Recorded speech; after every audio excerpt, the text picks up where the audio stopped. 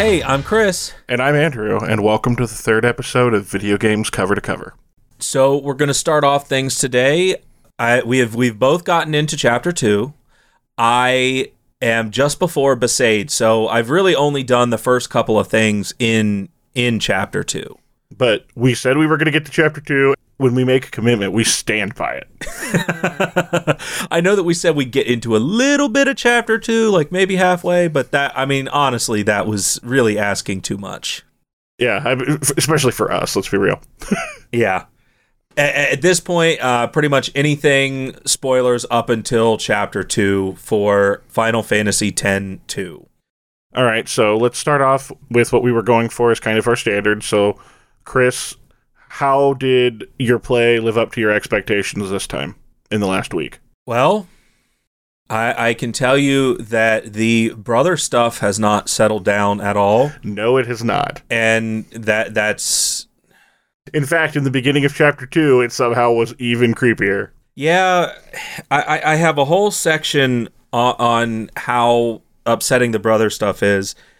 And I'll start off with... This is essentially at the very end of Chapter 2, right after you get the Awesome Sphere, which I do want to go ahead and point out before we get into the brother stuff. I found it absolutely adorable that Yuna and Riku were so excited for whatever this quote-unquote Awesome Sphere was. That little... interject with them going like, ooh, the Awesome Sphere, yeah, let's get it. I bet it's going to be awesome. Yeah, I was like, that is adorable. Please let me have more of that. And later on, even Pain is like, yeah, let's do this. I'm like, yes, yeah, because this is what I want. When you get to Kilika and you're in the forest, Yuna almost sounds like she's like, well, there's a lot of people here. Maybe we should go back. And Pain is like, no, I want that spear now. Yeah, and what I really wanted in this game specifically was Final Fantasy 15 is very much this is a dude bro story of a bunch of bros just broing out, going on an adventure. And I was really hoping that this would be essentially the opposite. The girls' night out. Girls' night out. Going out, doing whatever they want, having a good time, having fun with one another, and just going on an adventure. So the bridesmaids to Final Fantasy 15's The Hangover. Clearly.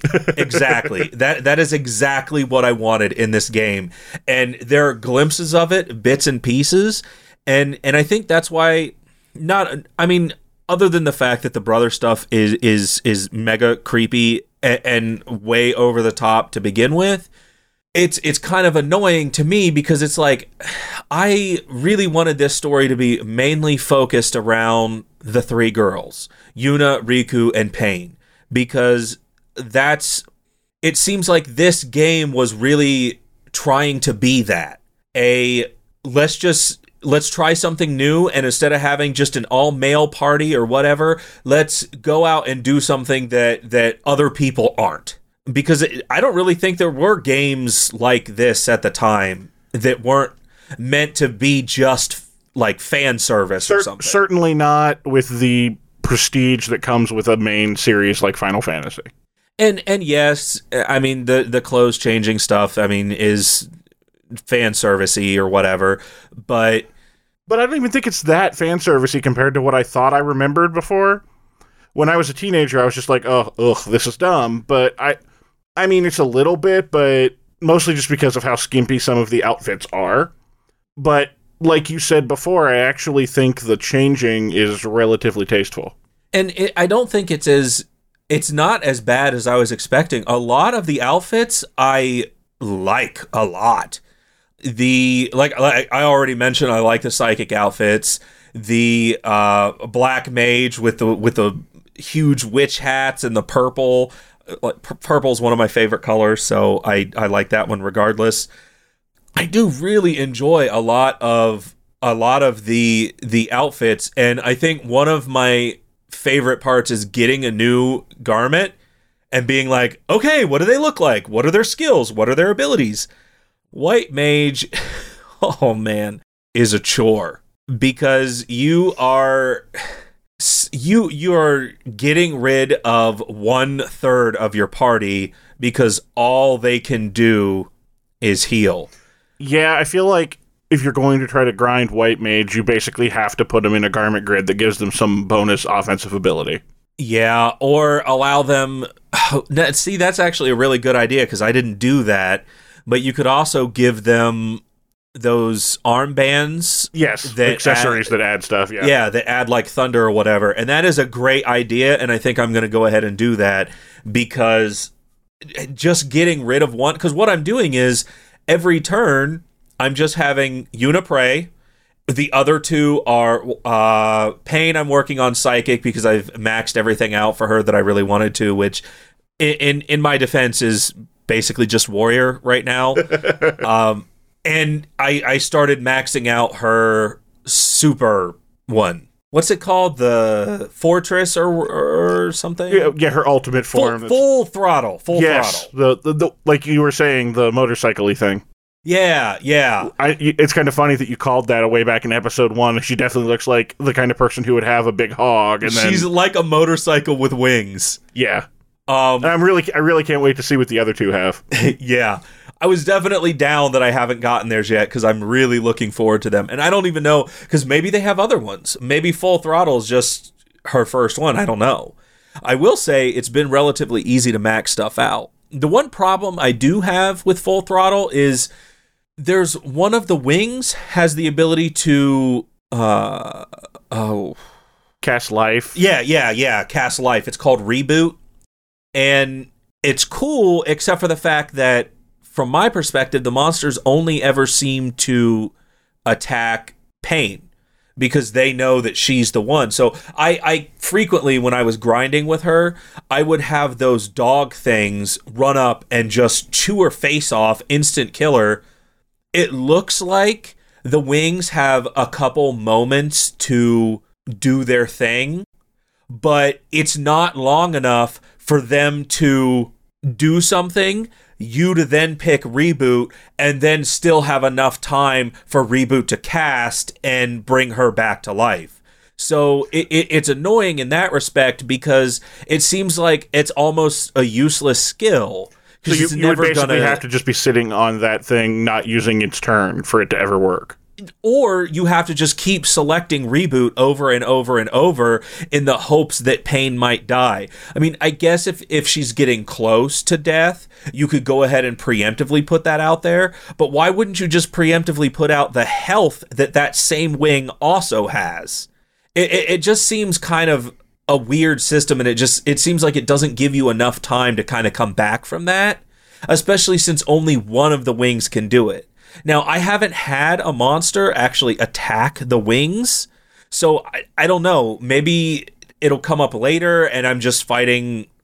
The things I'm fighting are just too smart or whatnot, but the only thing that can really kill me at all right now, because I'm so over-leveled, is those stupid dogs, and they just immediately attack Pain every time with Killer Fang, and it's very annoying. Two things on that. One, I'm actually really surprised that Pain's ultimate form doesn't get instant death immunity. Yeah, because it has other immunities, but I don't think Killer Fang works like instant death. I think I think it is immune to instant death, but whatever Killer Fang is, I think it just does max damage every time. I don't think so, because there's definitely been times where Killer Fang just hit and it only did like 10 damage. It's definitely a chance. Interesting. So I wonder if it just works differently for those dogs, and there's just a % chance that it will do max damage no matter what. It's possible. I'd have to pay attention. I don't remember seeing a number on the times when it actually killed you, which is why I was just assuming it's the instant death status effect. But exactly. I remember the same thing, it not coming up. And it was actually really annoying for me, because the first time I ran into it was at Bacchanal, the old Al Bhed homeland. Oh, yeah, the desert, yeah. The first time I remember seeing it, it was just in that part where you're following behind Riku. Oh, yeah, as she just gets further and further away and apparently is abandoning you. every single one of those dogs would do instant kill every time, and I thought I was going to die without a save point because of it. It got to the point where there was one person left, multiple rounds, and I was just attacking in the hopes that it would die in the next attack because they were relatively weak. And that way, after the battle, I could use Phoenix Downs.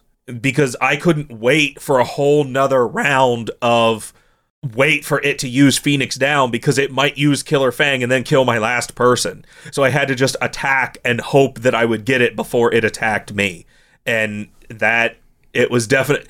It wasn't a big deal because I never ended up dying, but that just seems like a very broken That's attack. really interesting that you've had that, because I've definitely had a couple of times where it's hit me and I've died, but it's generally not really been a problem. It's happened to me quite a bit. For whatever reason, I must have bad luck or a bad seed or something, because they, more often than not, they use Killer Fang and it instant kills a party member, which is exactly why I've been grinding Yuna's healer, so that way I could use life outside of a battle. Sorry, go ahead. Not that Phoenix Downs are expensive, especially since I have 1.5 million gil, but... And Owaka finish, so he's extremely cheap. Actually, I was about to say, though, there is a garment grid that I certainly got, and I would assume you also got, that actually gives you... It's just like the one that gives you Curaga, but also adds life. Was it near the end of Chapter 2? Chapter 1, I think so, yeah. The end of Chapter 1, because... I actually think it's the one you get from Kilika at the very end. Okay, if that's the case, then I haven't grinded since then. The only time I did a grind was between when you were catching up with me and the end of Chapter 2. Yeah, I just figured I'd mention that so that now you know that, for the sake of not necessarily having to do that. Because I immediately switched. All three of them were still using the one that gave them cure, and I immediately switched them all to that. So how did it live up? How has it lived up to your expectations so far? And with that in mind, let's not talk about the end of Chapter 2 just yet. You keep saying end of Chapter 2. You mean end of Chapter 1? Yes. Our listeners are going to be very confused. I'm just so focused on Chapter 2 now that we're finally there. Let's see here. Okay, so avoiding the very end, I will say Zanarkand played out very differently than I was expecting. That's the biggest thing, probably, both in the sense that it really had nothing to do with the Titus storyline that I originally thought it would. Also, they finally brought Cid back, and I remember thinking, it's weird that we haven't seen Cid. I was not expecting him to be running a tourist trap in Zanarkand. Yeah, and Riku's point was essentially spot on. She, and I loved her point about that, because Cid, the first thing he says right away is, I don't understand what the problem is, when Yuna mentions that she has a problem with it. And Riku's response of, Cid, it would be no different that if somebody set a tourist trap at Bacchanal, where our old homeland was. And then he kind of stops for a second, realizes, oh. And he just kind of walks off like he's thinking about it, yeah. You have a really good point. That probably is bad. It's one thing to turn it into like a historical place, but what he did was very not cool. Yeah, he basically made it into, I wouldn't call it like an amusement park, but it's definitely like very much like what you would think of as a tourist trap rather than like a historical monument. Exactly. If it had become like a historical monument of Zanarkand or whatever, and they try to restore the sections where people would be at, we'd be having a totally different conversation, because that would be very respectful. But this is just a bunch of people coming in and trampling all over Zanarkand, a once sacred place, although it was only sacred under Yevon, so... But I mean, even outside of the sacred Yevon context, it's still... a giant graveyard. A monumentally important thing to the history of Spira, since Zanarkand is essentially, even without the Yevon stuff, basically a city of legend. Exactly. So it's really not cool what he was doing there. And I'm curious if they're going to have him maybe like try to do something different with it, since this got addressed in Chapter 1. I kind of really hope that they're going to, maybe he is going to turn it more into that as the game goes on. Yeah, that's also what I'm expecting. I'm hoping that if Sid is still in charge of it, or if he just stops what he's doing there, it would be nice to see him turn it into a more historical monument, even if he's going to do the same thing. And people would be encouraged to treat it with the respect that it deserves. While we're on the subject of Xanarkin, though, and talking about things that we thought were adorable, the Kinderguardians were great. Oh, the Kinderguardians. Oh, I was so happy. The part where Yuna actually talks to them, did you see the goon just like chilling out in the back, all creepily, just staring at you? Yeah, and then you immediately get to fight him, and I was really happy about that. But yes. But they had like poses like the Power Rangers and everything. They're like, Kinderguardians, go!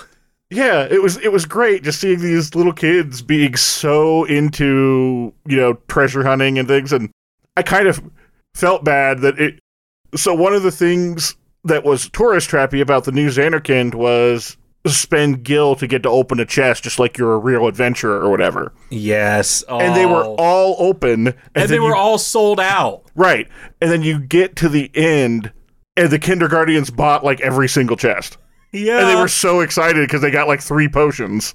And I was like, oh, come on. Really? I'm like, that's adorable, but I feel so bad for these kids. Like, you guys know that there were chests, like, right outside the door that no one had opened yet. Everyone walked right past a legitimate chest that had a mega elixir in it. Or a mega phoenix, which is huge. Yeah. And then, we paid 15 gil for that clue. And it turns out that was Sid selling them. I'm like, you're taking advantage of children. Come on, Sid. And that was Azaru's brother. His little brother. So that dude that you were talking about right outside that didn't want to talk about Azaru, now we know why. Because he's super ashamed of his brother right now for what he's doing in Xanarkin. Yeah, because he's basically Sid's assistant at this Xanarkin thing, and that was definitely something I was not expecting from Isaro. Yeah. And the end where he's like, ooh, look, if you do this thing, answer my riddles and you'll get the sphere. That was really funny, but I still come on, man. And then Yuna, Azaru, is that you? No, of course not. Aww. Yes, so this is all about, the experience. And if I was Yuna, I'm sitting there thinking, wow, really, dude? One of the things, I will say, one of the things that we didn't talk about last time because you weren't there yet was Mount Gagazet. Yeah. Yuna was not looking great on Mount Gagazet because maybe it was just one of those, I'm telling you this because you need to hear it. But the things that you're supposed to say to the Ronso in order to do the 100% guide, some of them were terrible. Basically saying, oh yeah, the Guado totally deserved whatever you're going to give to them and do whatever you want because the Guado clearly deserved it. Yeah, the one that stood out the most to me was the one who was basically talking about how the Ronso could never forgive the Guado, and then there's a bunch of options that are basically, you really need to start to forgive and forget, and then the one you're actually supposed to say is, oh yeah, absolutely, you should never forgive them. Yeah, and then, so, Kimahri walks up to Yuna, and he's, as a leader, is going, hey, so, I don't know what to do. A lot of the Ronso are really upset, and they want to take revenge on the Guado, and that's not right. The response you're supposed to say as Yuna is, Kimahri, it's up to you to deal with that stuff. And then Kamari's immediate response is, you're right, Kimahri, weak Kimahri. He shouldn't be whining. I shouldn't be whining about my problems. Yuna, are you serious? This is your best friend that helped you grow up for 10 years. He didn't even know her before. All Kimahri knew is Auron insisted that Kimahri go find her. He did that, and then she said, please don't leave, and he was by her side for the next 10 years. And he's sitting there saying, Yuna, I really don't know what to do, but this isn't right. They shouldn't be seeking vengeance like this.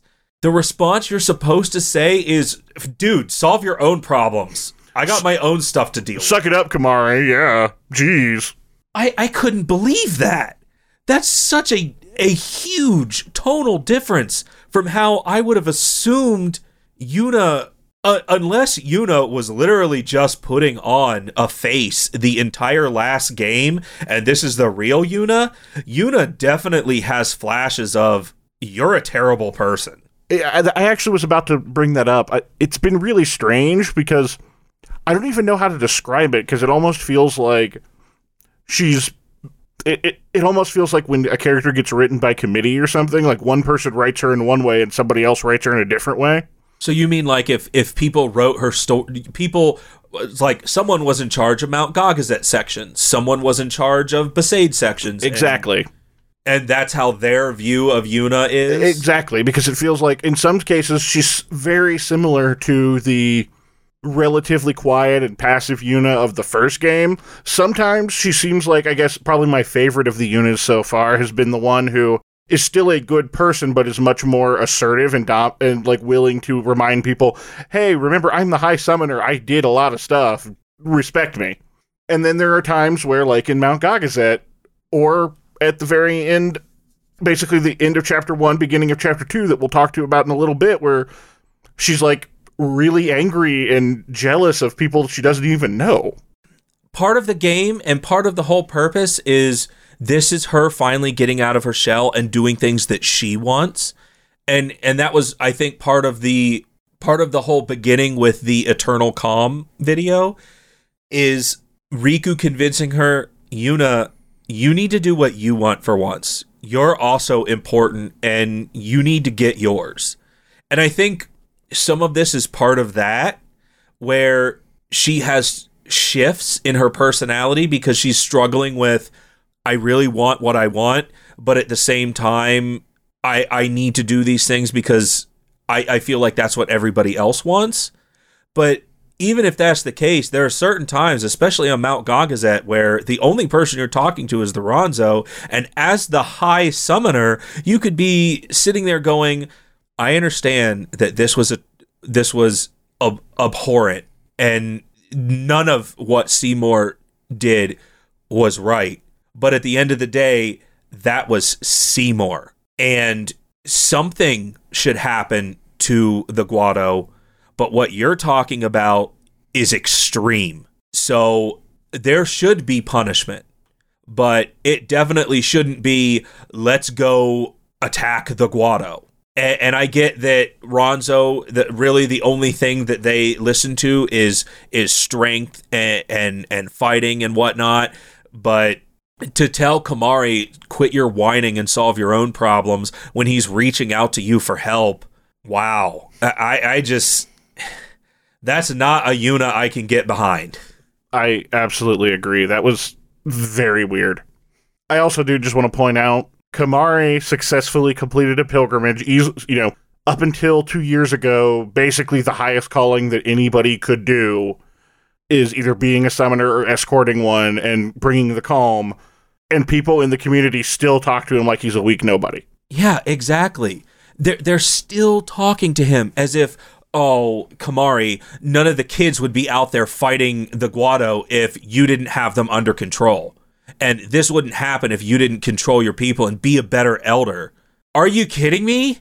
He defeated your two strongest warriors, and as you said, completed a pilgrimage where they not only defeated sin, but defeated sin forever. And you're going to sit there and tell him that he's still weak? Yeah, it's like, how strong is the average Ronso that someone who basically goes off and defeats God is still considered a weak Ronso?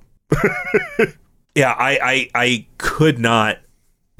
I was baffled when I got there. I'm like, are you kidding me? And then they treat Yuno with a lot of respect. They're like, High Summoner, it's such an honor. But then they talk down on Kimahri right in front of her. Yeah. Like, Kamari sucks. I don't know if you're aware of this, but even as an elder, and I'm just sitting And here, apparently she is aware of it because you're like, come on, Kamari, you got to solve your problem. and we were dumping all over Kamari in the first episode, and now I feel really bad about it because I'm sitting here thinking, wow, even in this game, they're dumping all over him. Yeah, so, like, when I dumped on, at least for me, when I was dumping on Kamari, it's more of a mechanics thing. I found him not very useful as a party member. Well, yes, both of us were talking to him like that. We weren't saying that he was a bad character. Right. By dumping on him, I mean, it just didn't feel like he had a place because the only thing he was really good for was being the blue mage. And blue magic just really was not that impressive in 10. And I hardly even use it now. The only thing that I'll probably use is Healing Wind, but I'm not even going to need that once I max out Yuna's thing anyway.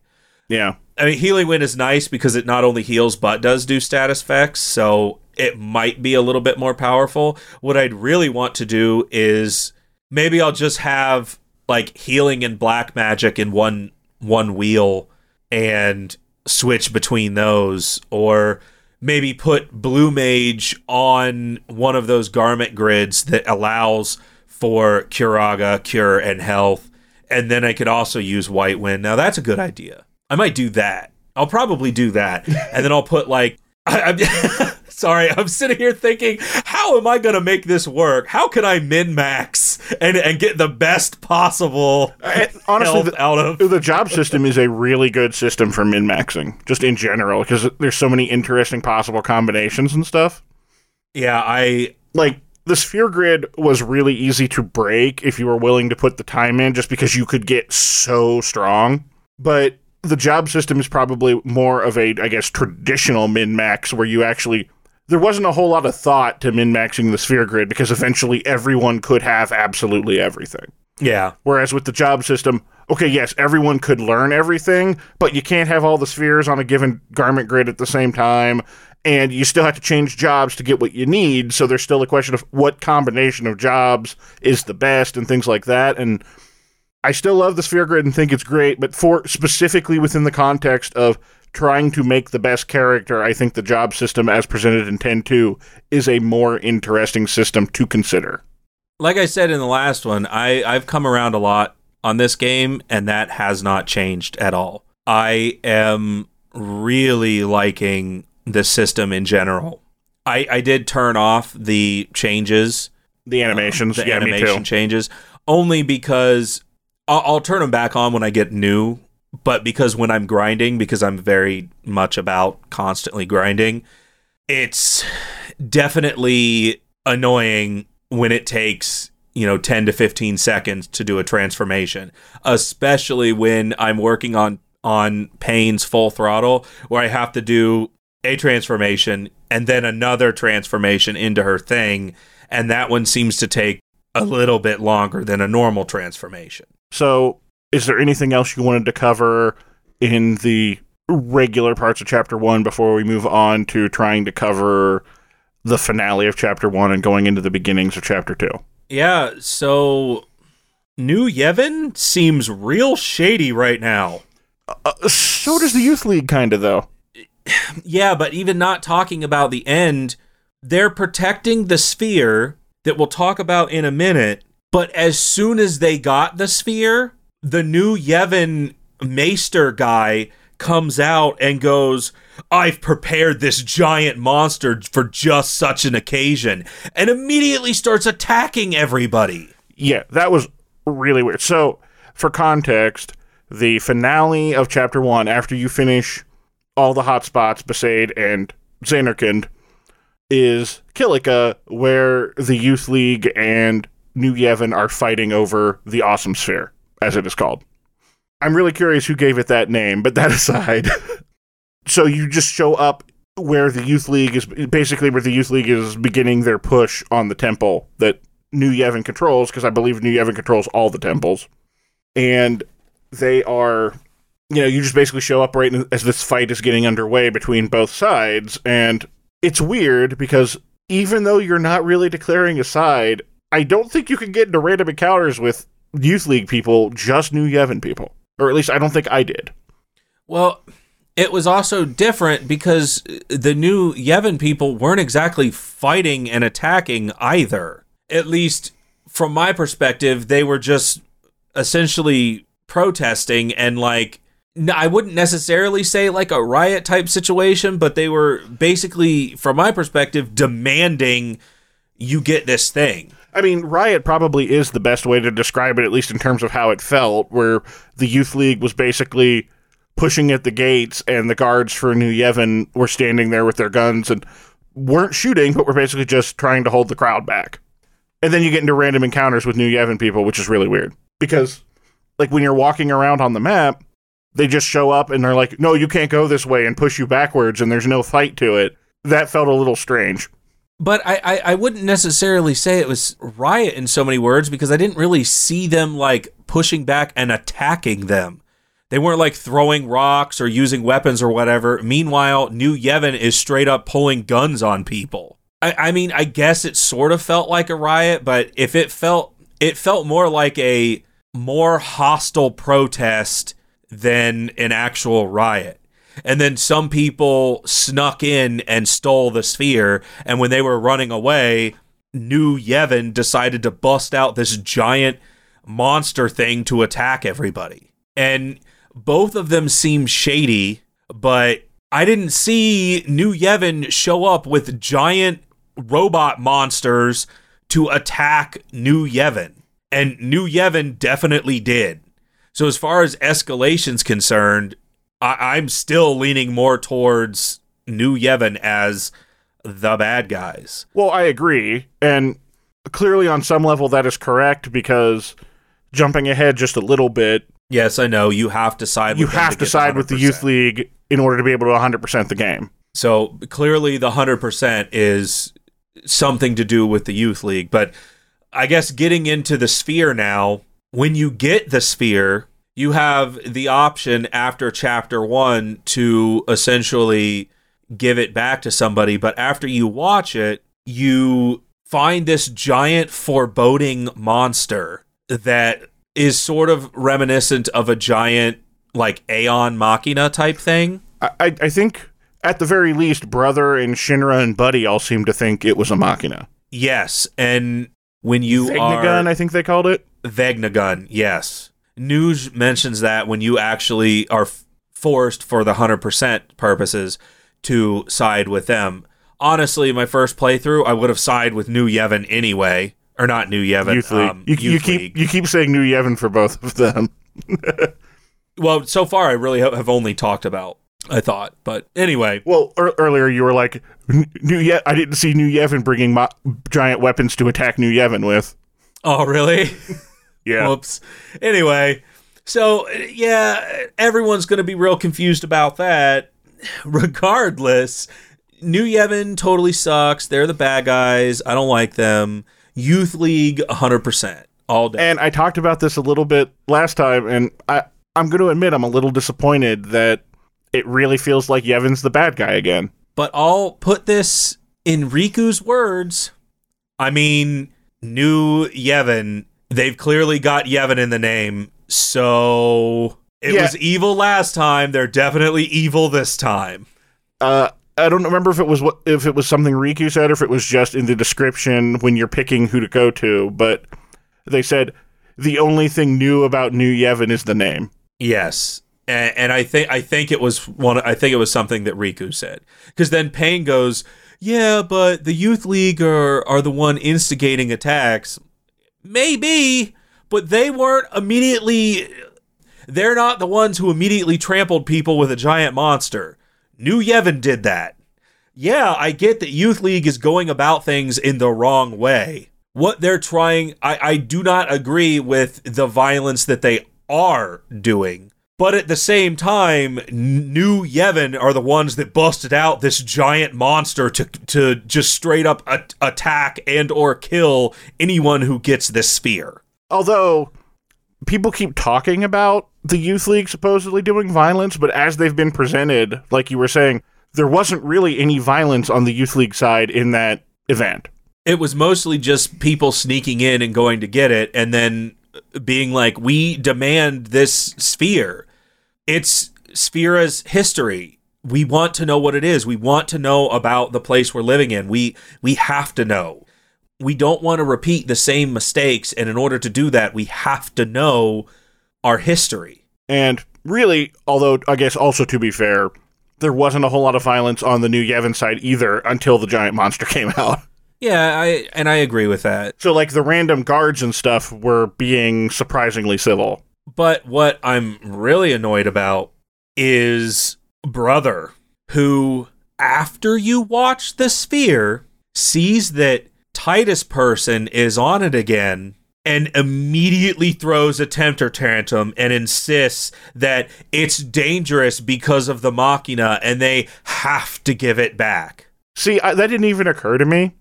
I thought he was just freaking out about the fact that there was the big Machina that he didn't like. It did not even occur to me, because you're right, the Titus lookalike, or Titus himself, I think it's just a lookalike, but... And it may be just a lookalike, but the first thing that Yuna says after you see that sphere is that you? Was that him? And Pain mentions, what was that him? I think it was Pain or Riku or one of them, and Yuna says, I'm not sure, and then immediately Brother throws a temper tantrum about how they have to give it back. And he doesn't feel better until that weird dancing scene. Somebody mentions, oh, well, why doesn't Yuna have a dance so we can figure this out? Like, those weird interludes are just so awkward and feel forced, and it's just, Brother immediately goes from temper tantrum little kid to, yeah, let's totally do that. I'm the leader, so we're definitely having a dance off, and Yuna's gonna dance, and everyone's gonna feel better because of it. And then finally, the next day, you have to figure out who to give the sphere back to. But this whole Brother being a non-stop obsessed stalker guy is really getting old. Absolutely.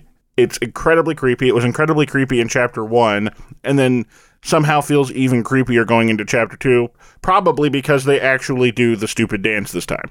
Yeah, they actually had the dance, and that's that part where in the sphere you learn that this Titus lookalike, or whoever he is trying to save someone named Len. And during that whole dancing scene, after Yuna does her la la la dance, she is sitting off to the side thinking to herself, and that's one of those very, very different Yuna moments of jealousy. This is ridiculous. Who's this Len person? What does she have to do with anything? Yeah, that was really weird because it... so I can sort of see how you get there, because it's, oh, this is... If she's still holding on to the idea that this is Titus, then now she's like, oh, is he with somebody else or whatever? And it makes her mad, but it just feels very strange for Yuna as she's been characterized for a game and 20% of a game at this point. I don't necessarily think it's weird, because that's a very human moment. That is a very human thing to do of, yo, who is this Len? Especially if she thinks it really is Titus. Because from her perspective, she said, I love you at the end of the last game. He gives her a hug, says nothing, and jumps off the side. And if I was her, now 2 years later, he's apparently hanging out with someone named Len, and he's trying to save this person, and he specifically says, you're the only thing that can save her. I would be real mad if I was her too. Like, dude, I fell in love with you on this pilgrimage. If that really is you, what happened? And you just left and started hanging out with this Len girl? That's one of the most human things I've seen so far in this game. It's so incredibly human, because jealousy is a human flaw. That's fair. I guess I just thought it seemed really... I don't know. I mean, you're not wrong, and when you put it that way, I totally get it. It seems out of place for Yuna's character, and I agree with that. Yes, that's really what I was saying, yeah. But the jealousy at all, I'm like, finally. Yuna seems... Before, she seemed kind of like a robot of, I must do this because everyone wants it. Now she clearly has things that she wants, and I feel like there are parts of her that are feel way more flawed than what they should, like we said with the Ronzo Guado stuff. But this is very, I think it's very acceptable to be upset about that, especially after near the end of the last campaign. More than just completing the pilgrimage, she wants to continue living to be with Titus at the end. And if this really is him, for him to potentially get into some relationship with whoever this Len girl is, from her perspective, that's what she's thinking, yeah, you get him. Like, he totally deserves it. Be jealous. That's not cool. On that subject, though, I do want to spend a little bit of time talking about this video because it's easily the most important one of any of the spheres that we found in terms of both having the most from a history of Spiro perspective, but also just related to the plot of the game. This one obviously feels really important, so I'd like to spend a little bit of time thinking about who do you think that person is? What do you think this is about? And obviously we're only in chapter 1, or beginning of chapter 2. This is going to be a lot of mass speculation, but this is a topic I was really interested in covering. I already have a theory. Okay, so do I. So you can go first. One of the first things that happens in chapter 2 after the whole dance sequence is when she goes to bed, she's still wearing her dancing outfit. And she has a dream with both her and this Titus person, and in this case, it was the actual Titus from the last game, ending up in the exact same room with the Vagna gun, getting shot, and her crying. Yeah. But when she wakes up, they mention she's still in the dancing dress, and maybe that has something to do with it. So I'm thinking that whoever this dancing dress is, I think it's Len. Me too, and I actually was going to take that a step farther. I think Len is the person from that one sphere in Xanarkand that everybody was really excited to get a ticket to. Well, you had mentioned that last time, and that may still be true. I really think that is one of Len's memories that was essentially saved in the sphere somehow. I agree, and I actually have a theory about the person in the video, the not Titus. My theory here, and I don't even know if this is necessarily true, but this occurred to me while I was watching it. Like, and when I say not necessarily true, it may not even be possible within the lore, but I think the Titus that the Faith dreamed that was in FF10 was their recreation of the guy who's in this video, who was the real person that they're now dreaming into existence again as Titus. But where would Jecht have come from? Because I mean, that guy's got to have a dad. Because Jecht was also a dream, and he was also from that Xanarkand. Yeah, but that guy has to have a dad, right? I mean, yeah, that's a very interesting theory, and maybe we'll definitely find out more. And like I said, I'm willing to admit that that's a pretty wild theory that I could be completely off base, but that just kind of stuck out to me as, given the fact that they're obviously doing these parallels of, I guess the other possibility is it could be sort of like a reincarnation thing that maybe they're going for in terms of, maybe not exactly reincarnation, but the idea that the situation that Len and this other person found themselves in is like one of those, thousands of years later, the same exact situation essentially comes up with Titus and Yuna. But I'm actually really intrigued by the idea of the Faith thing, partially because the dreaming of the Faith is such a fascinating concept to me. Yeah, I agree. I tend to agree with you. I think I don't necessarily know about the Titus stuff. Apparently it ends with both of them getting shot somehow. Possibly, yeah. I mean, that's a dream. I don't know how much of that is necessarily literal, but certainly as it showed up, well, it looks like both of them die in that spot, though, and I don't think that can possibly be true for what we know so far. Maybe not. Maybe it is that way. It feels like the bit of from the sphere of him talking about Vagna Gun being the only way to save the summoner has to happen later in the timeline from them getting shot. Well, Len, not the summoner. Sorry, yeah. I thought he called her the summoner, though. He does in the very beginning. He says it was the only way to save the summoner in that very first video that you have at the beginning of the game. But that's assuming that those are both the same people. That's true. I mean, because those two people were also wearing completely different clothes based on both spheres. The Titus in the original video looked very much way more like actual Titus, and this Titus that they mentioned looked very different. Well, physically he looks similar, but he does have a different outfit. They look physically, they look similar, but they had completely different outfits. And yeah, I mean, that may mean nothing, but a lot of times thinking from a game developer standpoint, they usually aren't changing people's outfits. I mean, that's a very fair observation. Yeah, because frequently when you have a character, especially in like a game like that, the extent that we never talked about this either, you meet the pregnant Lulu, and she literally has zero changes. Yeah. They mentioned that she is just about ready to pop, and that Wakka is about to be a father. And multiple times, like, Yuna and Riku both say, "Are you sure it's a good idea for you to be walking around like she's," to make it sound like she's extremely visibly showing and stuff, and she looks exactly the same. It's the exact same model and everything.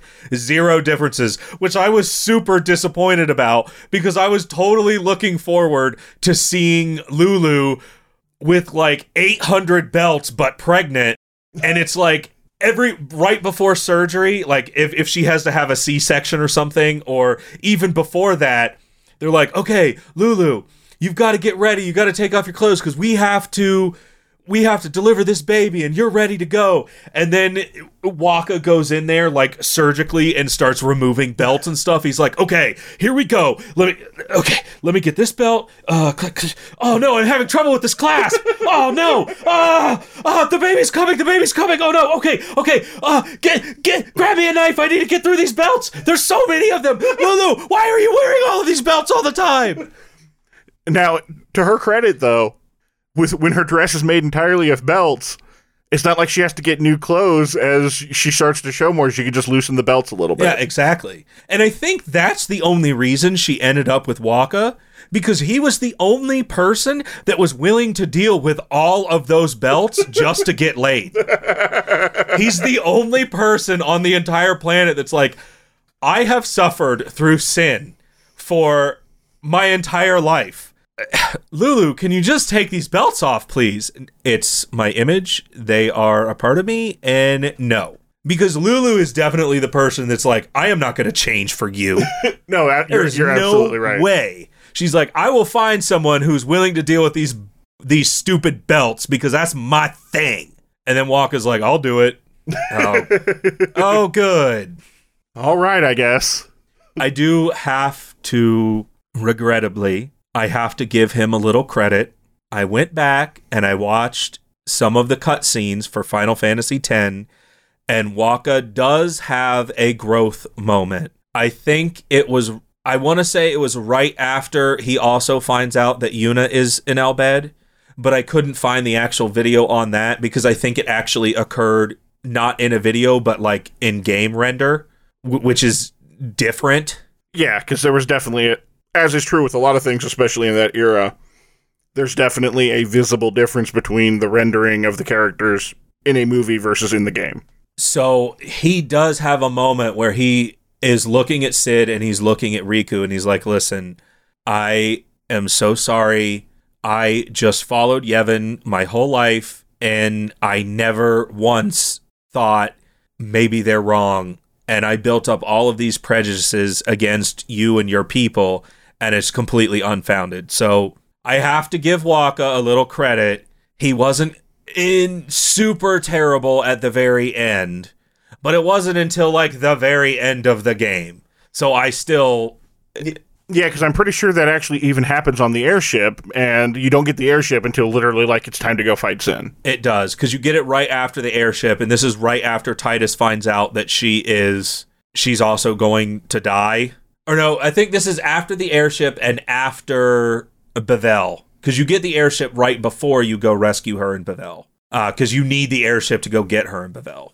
Yeah, because you like parachute in, which is actually one of the cooler scenes. I also went back and watched the part where Wakka is berating Riku about how he hates Al Bhed and he can't believe that she's been in Al Bhed this whole time.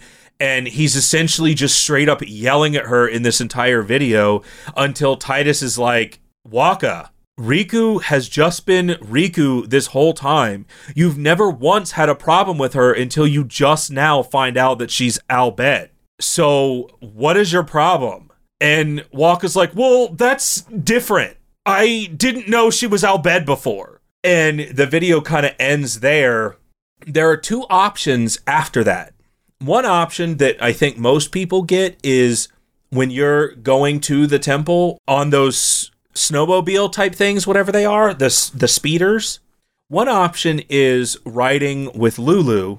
She has this scene about how Wakka is changing and he has a lot of prejudices or whatever, and he's not such a bad guy, but just give him some time. But there's another one where Riku rides with Titus instead. And it's heartbreaking because she's sitting there, and this is right after it happens. She gets on the back, and Titus is strolling around. She's kind of silently looking off into the distance as he's driving along, and Titus is like, hey, I'm really sorry about Wakka, and, you know, he'll get past it or whatever. The very first thing Riku says is, Wakka was incredibly mean. I was about to cry. And then she starts on to something else, and Titus is like, oh, what'd you say? And she's like, oh, nothing. You know, he was just a big meanie, and I just didn't really know how to react, but I was just really upset and don't understand why he's saying these things to me. And it was, like, heartbreaking, especially when you find out that in that game, Riku's 15. So he's yelling essentially racist stuff at a 15-year-old girl who has been traveling at this point, I would say half of the total amount of time that the entire party has been traveling. So she's been with them a while, and he's just berating her about how she lied about being in Al Bhed when in reality she didn't lie, she just didn't tell him, and he's just dumb. See, that's actually really interesting that you talk about that. I had no idea there was an alternative, because, yeah, I've only ever gotten Lulu, and I didn't know you could get somebody else. I didn't either until I was looking up that scene, and then I saw that there was a Riku version, and I'm like, oh, okay, let me check this out. And then I was so sad, because I'm like, Riku, why is he doing this to you? I hate him! I hate Wakka! As if you didn't already. Like, how dare you do this to her? She's a child! What is wrong with you? And that is interesting because it kind of paints Riku in a little bit of a different light. Through most of the game, she's always got that, like, bubbly, happy-go-lucky personality, other than the parts where she talks about, you know, not wanting Yuna to have to die, which is totally understandable. But most of the game implies that her personality is really that sort of happy, bubbly thing. And at least the way you're describing this scene, and I'm going to definitely have to go back and watch it now, that makes it sound more like the happy, bubbly thing is a cover so she doesn't have to address her actual feelings about things. Yeah, because she also tells Titus, she slips to him in that thing that Yuna is going off to sacrifice herself. And Titus is like, wait, what do you mean sacrifice? And then she immediately backpedals and says, well, she's making the sacrifice of going on this pilgrimage because she even realized that he has no idea what's going on. So even at that point, she's like, oh, got it. He doesn't know. Well, I'll keep him oblivious still. She also says, do I look like Yuna? Because me and her are cousins, so we should kind of look alike, right, Titus? And just trying to get him to say literally anything, and he's like, oh, yeah, I guess. And I'm sitting there like, Titus, bro, screw you, man. Like, what is your problem? What is everyone's problem in this game? The only cool people are Auron and Lulu and Riku. Everyone else sucks. And some of the obliviousness that Titus has makes sense, given that he doesn't know where he's doing, but, like, the part that you're talking about there where Riku is trying to open up to you and you're oblivious, that's just being dumb. Yeah, that's just being an idiot. That's the typical anime dude that doesn't understand that girls like him. And he's like, what? she likes me? But there's no way, I'm a loser. And meanwhile, she spent 10 episodes actively trying to get his attention and, like, show off in front of him every time she sees him. I hate that so much. I absolutely hate that about anime. That it annoys me because it's like, oh, these dudes are just so oblivious and all these girls like them. It's like, okay, how often does this really happen in real life? And at the same time, if a girl is walking up to you and says, yo, I like you, let's go on a date, his reaction should not be, oh, well, I gotta play some video games later, so, like, let's totally hang out, but I don't really know what's going on. And then she's later crying about something. He's like, what's she so upset about? Like, what's she upset? Just because I said that, you know, I wanted to play video games instead of going, like, out with her to get spaghetti or something? I don't care for spaghetti. I don't want spaghetti. I just pizza. wanted to play games. And, like, what is she doing? What is her problem? And I'm like, dude, no one is this dumb. Nobody is this dumb. Apparently Titus is this dumb. I will say, looking back on my life, there are parts of my life where I was that dumb, but not quite that dumb, but there are reasons for me being dumb. But the thing of it is that's the sort of reaction I think a lot of people have once or twice. But going into the level of, like you're saying, with when it's like 10 different girls or the same person 16 times or something, how have you not figured it out by now? That is just such a stupid anime trope. I really wish they'd stop doing that. But, you know, people like it, so... But that's part of the problem is because I think that's such a universal concept, and, you know, bringing it back to this, with Titus, everybody has had those moments of being oblivious to things, so you can kind of sympathize. But when that becomes, like, an inherent character trait, and that's what you do all the time, it becomes really annoying. I will say, there's in Guado Salam, right after you find out that Yuna's about to marry Seymour or whatever, she goes in to talk to him, and Lulu's like, don't fall in love with her, you know. One of the options is, I think you're more my type. I definitely selected that, and the following interchange with Lulu was like, well, you know, I don't think you're necessarily a bad choice, but, you know, you got a lot of growing to do. I'll add you to my list. And I'm sitting there thinking, yay, let's go. Yes, add me to that list. You are my number one. I love you. So I was like, yes, this is exactly what I was hoping for if I were to choose the option, you know, you're more my type, Lulu. It's interesting because now, see, when we talk about this, and I know this is a little bit probably longer of a tangent on 10 than maybe we wanted, but I'll say this real quick. This affection mechanic in 10 is really interesting in that it's such a relatively minor thing and you may not even realize, but I'm guessing that affection is probably also what determines who rides on the snowmobile with you. I believe so, yeah. You have to do specific, because there are certain things, because I had told you, I don't know if I mentioned this on one of the other ones, but I know I had told you before, the person who throws the ball for Titus's final ultimate is completely determined on affection, and you can actually have other than just girls show up. If other people in the party is more affectionate to you than them, they will show up too. Like Kamari can show up. I'm pretty sure every single one of the party members can show up. But there are different things that determine the affection meter. Once your party is done in a movie, there are options for you to talk to. Generally, the first person you talk to gets affection points that you never see and you never know what they are, but you can find out what their affection is based off of, you know, whether they ride with you on that thing. I'm pretty sure the only two options are Riku and Lulu, because I tried to find some more, but I couldn't.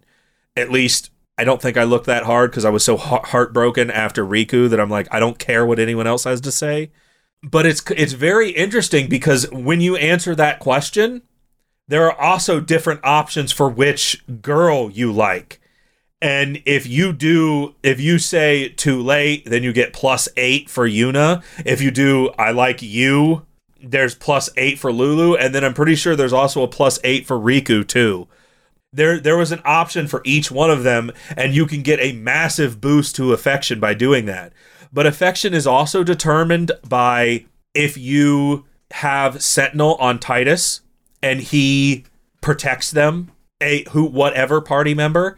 If Titus heals you or Titus does a cheer, that also depends on your affection. So there's this whole secret affection metric that a lot of people don't even know exists in 10 that you can definitely manipulate to get certain things in your favor. And I bring that up because it's interesting, because I think the only other game that I remember that did something like that was 7, because there's a part, and it's relatively early. I think it's maybe disc 1, it might even still be disc 1 back in, when there were multiple discs, where Cloud has to go on a date with somebody, and whoever you have the highest affection with, you go on a date with them, and that can include one of the Barrett, one of the male party members. And at the time, I'm pretty sure that gets laughed off as kind of a homophobic thing, really, unfortunately. But that's the only other time I can think of, and it's also a similarly invisible mechanic that comes about through exactly the same sort of stuff you're talking about. And I find that really interesting, and I wish they would commit to that a little more with one of the other Final Fantasies maybe in the future, where, say, you would get actually like a different outcome at the end rather than having a scripted, you're going to eventually wind up with this person, but who do you have affection for on the way or whatever. Like, I'd really like to see that be incorporated more dynamically in a future Final Fantasy. And that is kind of a cool metric of who are you talking to the most? Who does the player like the most? Because that's essentially what is really going on. The player that you really want to see interact with Titus the most is going to based off of what you choose. Yeah. And so if I was able to put in a request to the Square Enix developers, who are no doubt listening to our podcast, it would be to please. Oh, okay. Look, let me have this. No. It would be to please, in Final Fantasy 16, incorporate something like that where that actually winds up making a difference beyond just those little Easter egg things. Yeah, when Final Fantasy 16 comes out in 2025, maybe there'll be something in there that might be like this, but it'll just be another dude bros day out where you can't have a female party member, and the only two female characters in the entire game are one that's dressed in literally nothing, and the other one is getting married to the main character. So I believe there's at least one female guest character now, let's be fair. Yeah, I mean, they obviously programmed other women, but they don't do anything. Yes, I know. Believe me, I'm well aware. I want a dream. Yeah, that's a pipe dream that you're talking about. Maybe in the remake of 7, if that ever comes out in like 3 years. I would hope that would be in there, considering it was actually in 7 to begin with. Well, I would, maybe they can make it flesh it out more. Yeah, exactly. Make it more elaborate than just, there's this one cutscene that changes, basically. But at the same time, I like the fact that you don't know that it's there. I like the fact that if you were just playing it through once, you wouldn't, you potentially might not even notice it. Because I think that is a better aspect of, what does the player really want? Let's give the player what they really want. When Titus is doing his ultimate, somebody comes in and throws the ball. Who does the player like the most? Lulu, in my case? Okay, let's have her do it. Awesome. Yeah, that's one thing that I always found a little bit weird about the, Dragon Age games. Now, don't get me wrong, I like, and again, this is kind of a tangent, but we're talking about affection meters here. It is very weird that they have an actual meter you can look at that basically tells you how much somebody likes you. And to Dragon Age's credit, it can have more influence on things because you can actually make somebody mad enough that they'll just straight up leave the party and you'll never see them again. But it is strange to have it be a visible thing where you can be like, oh, well, this person's getting upset. I'm going to go give them 12 presents and then they'll feel really happy again. And just gamify that meter. And I kind of agree with that, but without interacting with that person unless the dialogue changes so drastically, how is the player going to know if they're actually upsetting them or not? It actually, and at least in Dragon Age, it actually pops up and will say, Alistair didn't like that or whatever. Okay. If it's a matter of you might upset somebody to the point where they'll leave the party, I can kind of see having a meter. I kind of get that, because if I was playing the game and I was just upsetting this guy over and over and over, if you look at especially with people that are busy and that have lots of things to do.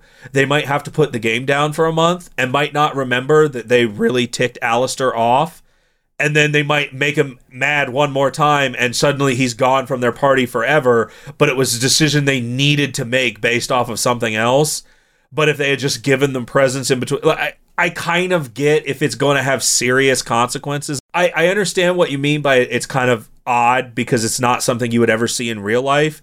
But if somebody can actually leave your entire party and you'll never see them again and there's no way to get them back... I can kind of see people being upset that they can't see that hidden metric. I did want to point out that there was another interesting part at the beginning of chapter 2. So one of the things that you have to do in order to 100% is talk to Glasgow.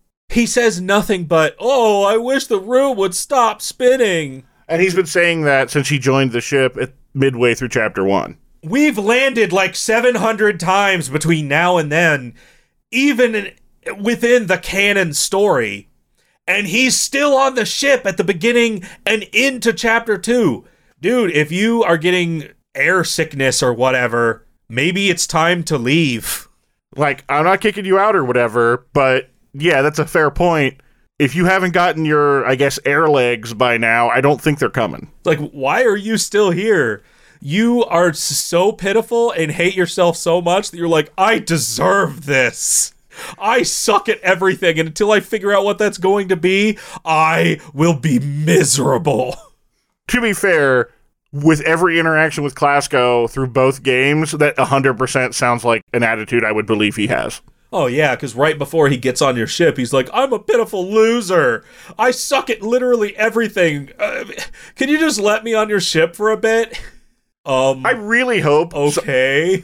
I really hope something finally good happens to him, because honestly, I thought by the end of 10, it sounded like he was going to go off and fulfill his dream, and then apparently he just decided not to do that. If there were two things... Well, it's not that he didn't decide not to do it. He said that he failed. I thought he never got around to doing the chocobo breeding thing. I thought he said that he failed because chocobo weren't a thing that much anymore, because people were using Machina. Yeah, well, yes, I mean, they definitely said that in general. I didn't think he had said that, but maybe he did, and I just forgot.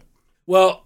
I think that he may have something big to do later, because I'm not 100% on this, but I think there are definitely spots where I think that the Chocobo may come back, especially because I don't know if you saw the the baby Chocobo eater in chapter 1, but when you're in the backside of the high roads, when you're doing the whole publicity thing, there's a section where there's a mini chocobo eater that as soon as you come into the area and you start walking towards it, it runs away.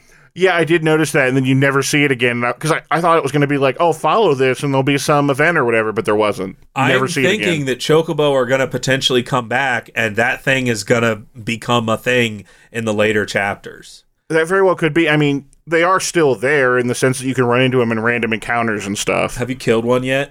No, because they run away like as soon as you show up.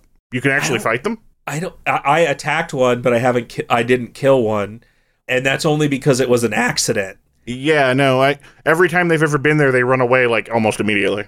So I know that it's actually possible to kill them because people are online or I killed my first chocobo today, and I'm like, wow, okay. Well, that's a real downer. Thanks. What's wrong with you? I guess there's a capture mechanic to this game. I mean, obviously, because there is a capture mechanic, but I think there's actually a chocobo breeder mechanic later on, at least from some of the things that I was That would reading. make some sense, because that would probably be what you need Glasgow for. Exactly. So maybe he'll finally start his dream in a later chapter. I kind of hope he does, but of the two things of this game that I really want, well, of the multiple things in this game that I really want, Brother not being an obsessive stock of creeper is way higher on my list than caring about Glasgow's life and it getting better. No, for sure. I guess I just really want to see most of the characters that we had this attachment to in the first game and then come back. I hate to see that their lives kind of still suck. I had zero attachment to Glasgow and do not care if he succeeds or dies. It's not specifically I have attachment to Glasgow, but it's just a running trend because, like, Awaka's in a bad way. Like, everybody who's coming back, it feels like they're not doing great. I agree. I will say, though, that I do not care about Klasko at all. I didn't care about him in the first game, and I definitely don't care about him in this game. O'aka, I only care about because he is a means to an end. I need millions upon millions of gil, and he is my means to that end. Always kind of thought O'aka was a jerk in the first game, and still a little bit now, but I still would like to see things work out for him. Oh, it's great, because while I'm doing that money thing and getting a ton of gil, half the time there's an option for him to come up and say, hey, do you know where a broke guy can find some gil?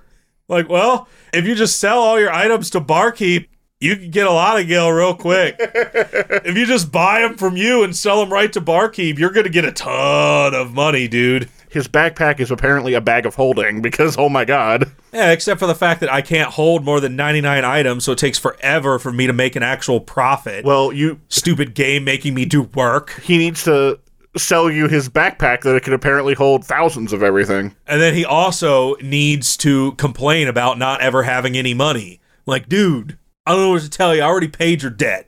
Get off my back. Yeah. I got stuff to do. I've got him down to a fair bit at this point, but I haven't been specific. I didn't specifically go out of my way to address it the way you did, but pretty much all the money I get has been going to him at this point. And whenever I talk to him, he just lets out this big, heavy sigh when I'm done, like, oh, I still owe so much money. For me, he's still a sad sack, so nothing really has changed. He still wants more money. What I'm wondering where he's gonna go, because I know he leaves in Chapter 3, and I really hope that I still get the benefit from him at some point where, not that I can do what I'm doing now, but I really hope that he's still mega cheap somewhere, so even if I do need something, I can get it from him for cheaper. As if you're ever going to have a problem with that at the point you're at. I only have 1.5 million gil. What could you possibly ever use 1.5 million gil for? It costs millions upon millions of gil to bribe one monster. See, exactly. Wait, is bribe even still a thing? Yes, it is. And silence should have been what your reaction was. I was just confused because I'm like, I didn't even know you could bribe. Yes, of course bribe is still a thing. What is it? Is it a thief thing that I just don't have yet?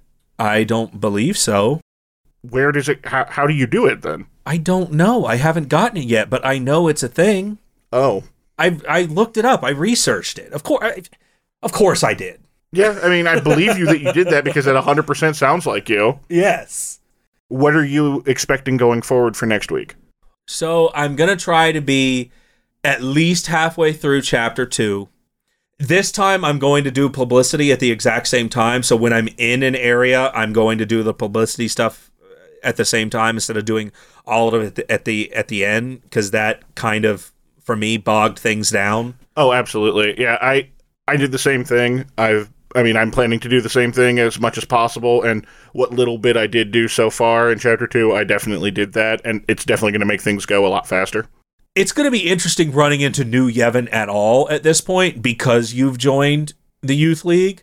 I imagine New Yevon is not going to be happy to see you at all. Yeah, the guide definitely makes it sound, or the guide we were looking at definitely makes it sound like whichever side you pick, you pretty much have to avoid all the areas of the other side. As always, I hope that Brother's going to die. Something terrible befalls him or something.